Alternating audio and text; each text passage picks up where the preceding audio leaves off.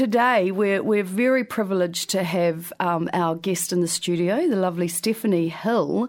Now, Stephanie, along with her husband Ravi Das, started business and family roughly at the same time. And the business isn't ordinary, as it aims to give as much as it gets by helping a child with their eyesight every time you or we buy a pair of glasses. Stephanie is here in the B-Side studio, and just to talk about the life journey of being in business and a mum and trying to help be part of your community. Welcome to B-Side Stories, Stephanie. Thank you, Laurie, and thanks, Laura, as well. Great. So, Mr. Four Eyes is a great name for a business. It is very memorable, and so I have remembered it so well from when I first became aware of you. How did that name come around?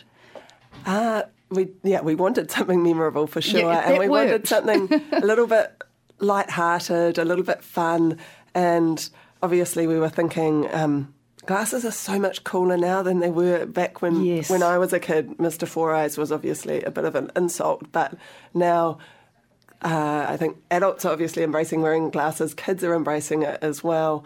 Sometimes Ravi gets a child come to see him in practice who's disappointed because their friend got glasses and they don't actually need glasses. And it's quite a big turnaround, isn't it? Yeah, it was taking something that was previously an insult and turning it on its head and claiming it, I guess.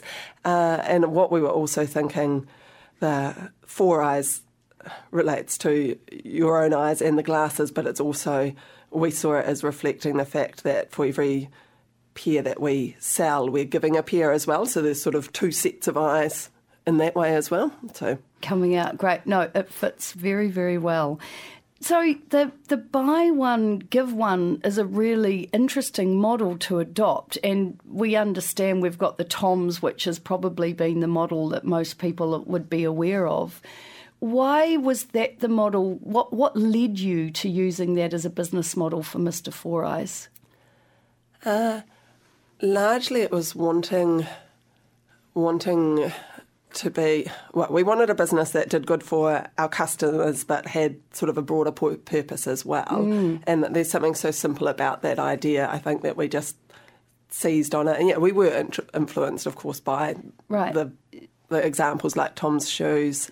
There's also a glasses company in the States that has been quite successful following that model. Right. We like the simplicity of it. It's something that everyone can understand, but it's interesting actually because we do the buy one, give one, but what we've found is that the giving of glasses has ended up being only quite a small component of the charitable focus of our Four Eyes Foundation that we set up to run alongside the business. So actually, giving glasses is important where people are limited by their finances to accessing something they need, but taking a step before that, it's been getting into schools and helping with screening to identify cases where the child didn't previously know they had an eyesight problem, a vision problem.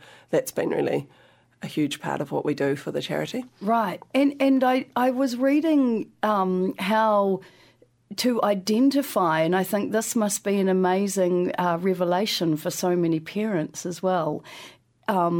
Is that what you are finding through the Four Eyes Foundation when you're going into schools? Is it the fact that the kids are not aware that they have an eyesight problem? Yes, it seems surprising. It seems like it's something the child would realise, but sometimes what it is, it's not necessarily it's the muscles behind the eyes, I guess, so it might not be necessarily a focusing problem so much as the strength of the eye muscles themselves that can lead it to be, over time, very tiring to be using the eyes for focusing, especially for reading a book or something like that. So they may well be able to see clearly, but it becomes quite tiring over time. They might get headaches, words might jump around on the page, they lose concentration, and a lot of those things result in the kid just internalising the idea that they're no good at reading or no good at schoolwork. And that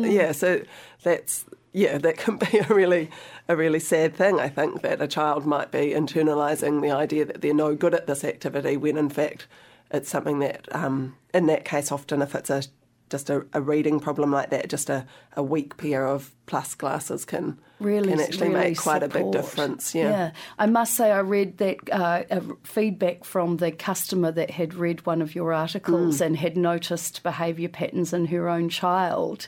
And I really, as a mother, reflected that actually, oh my gosh, how easy it is to skip over things as well, but what a difference it made for her child once it was identified. Yeah, absolutely. Yeah, there's always a lot of things going on in life. In your own life and your child's life. Yeah, absolutely.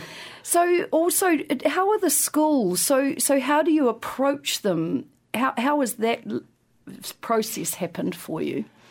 At the moment, it's happening or has happened reasonably organically, I would say. The first school we've worked with is Titahi Bay. Right. And the principal there she's incredibly proactive and just she saw the opportunity in what we were offering. I think it helped a lot. They'd done a workshop a few years previously on vision and the impact it can have. And so they were, I would say, probably more aware than most that that's quite an important piece of the puzzle, especially in reading recovery classrooms, for example, where you're probably going to find a lot of those, more so than average, those kids are quite likely to have a vision problem. So, and it's sort of grown a little bit from there. We've branched out to Te Tahi Bay North as well. Right. And then, sometimes if we've had some media coverage on what we're doing, we've been contacted from schools as far south as Invercargill and as far north as Dargaville.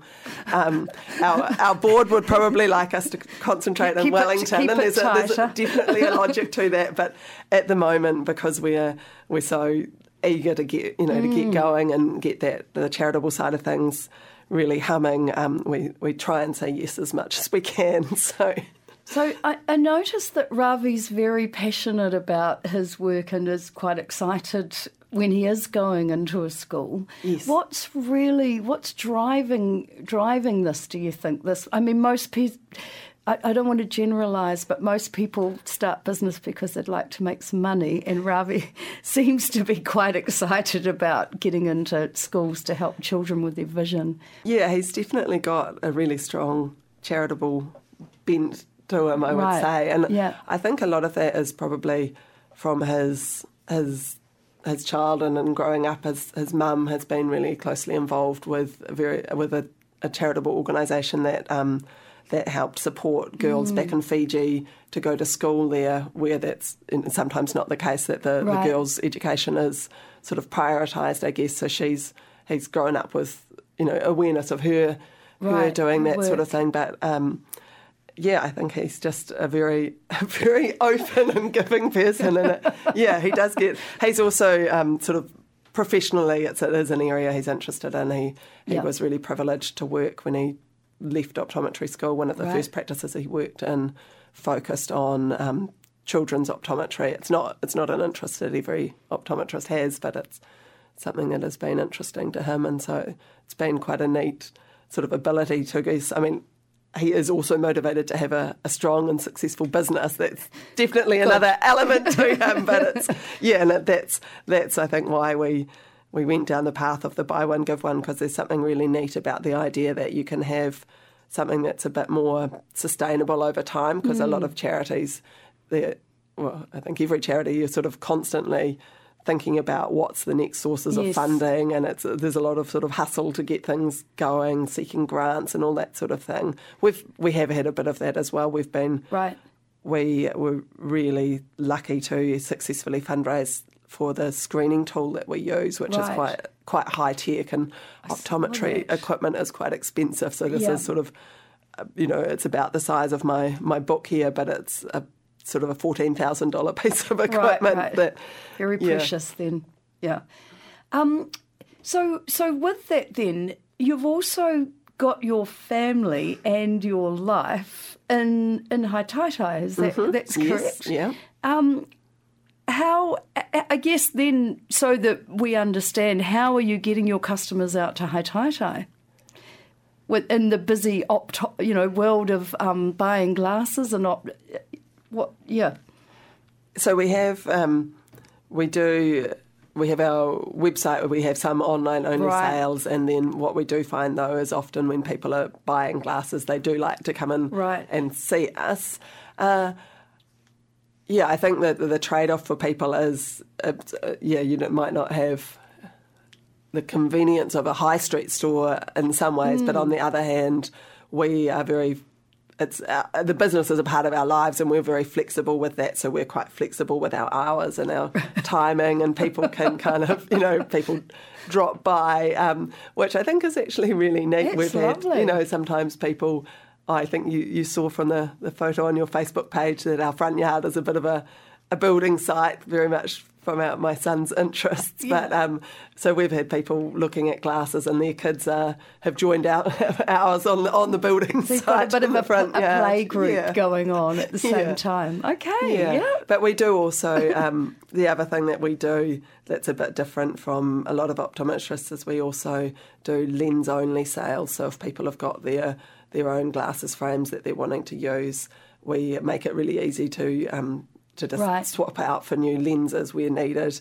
Sometimes that's sort of discouraged by other optometrists because they prefer to have the full package sale, I guess. So we get customers from all around the country who just send us in their glasses, and we do the lenses for them. So that's fantastic. From Great Barrier Island, we've had a woman send her glasses, or all over really.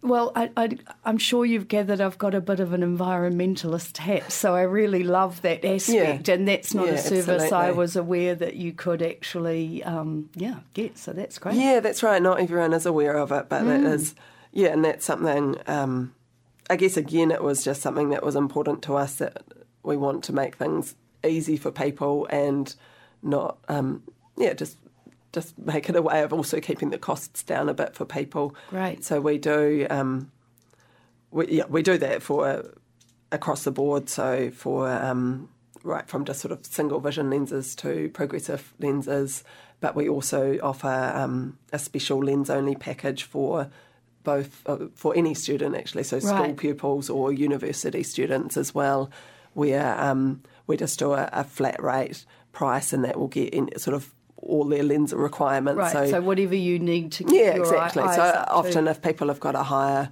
prescription and you need thinner lenses or that sort of thing, we just sort of wrap it all into the same price, so we're not sort of adding on extra costs and sort of upselling them into something else. That's something that's important to us. Yeah, great. Okay, I'm liking it more and more.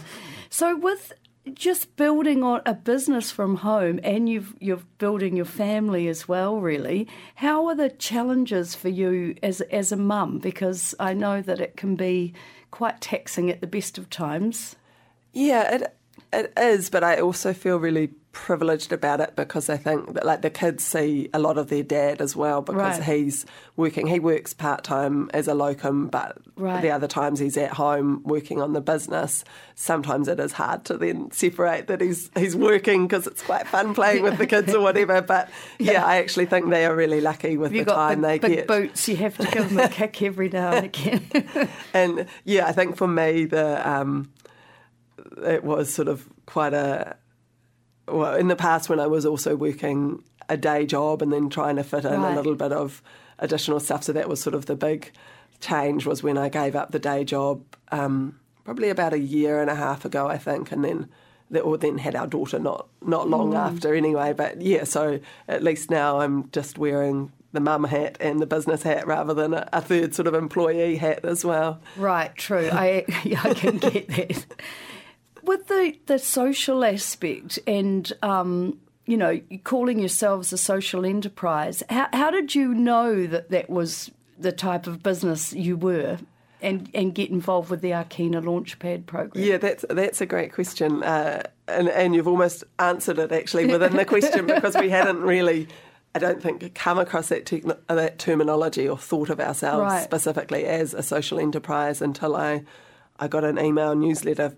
I don't remember where from anymore, but talking about the Launchpad program that Arkina run, and I forwarded it on to Ravi and I said, "Oh, look, I think that actually fits us. Maybe we should do that." And so that was really quite formative for us. It was after, so that was a a 6-month process with we were set up with really brilliant mentors as part of that, and had access to a lot of sort of advice and support and so on for that. Yeah, it process. Sounds like with your board even, like that's quite an advanced thing to set up for a business, but you've started with that by the sounds of it. We've got our advisor. Our business has an advisory board, but that's a slightly grand name for it because it was some talented friends and acquaintances, but two of whom have starting a family and are sort of otherwise engaged at the moment. So our advisory board is just really one very talented friend of ours at the moment. But they must be very talented. But and then we also did make the decision to set up a separate charity, right? Which has just streamlined things a bit and made it a bit easier in terms of, if we're seeking donations, we know that people can then claim back part of it, and if we're seeking grants, they often have to go to a charity because I think.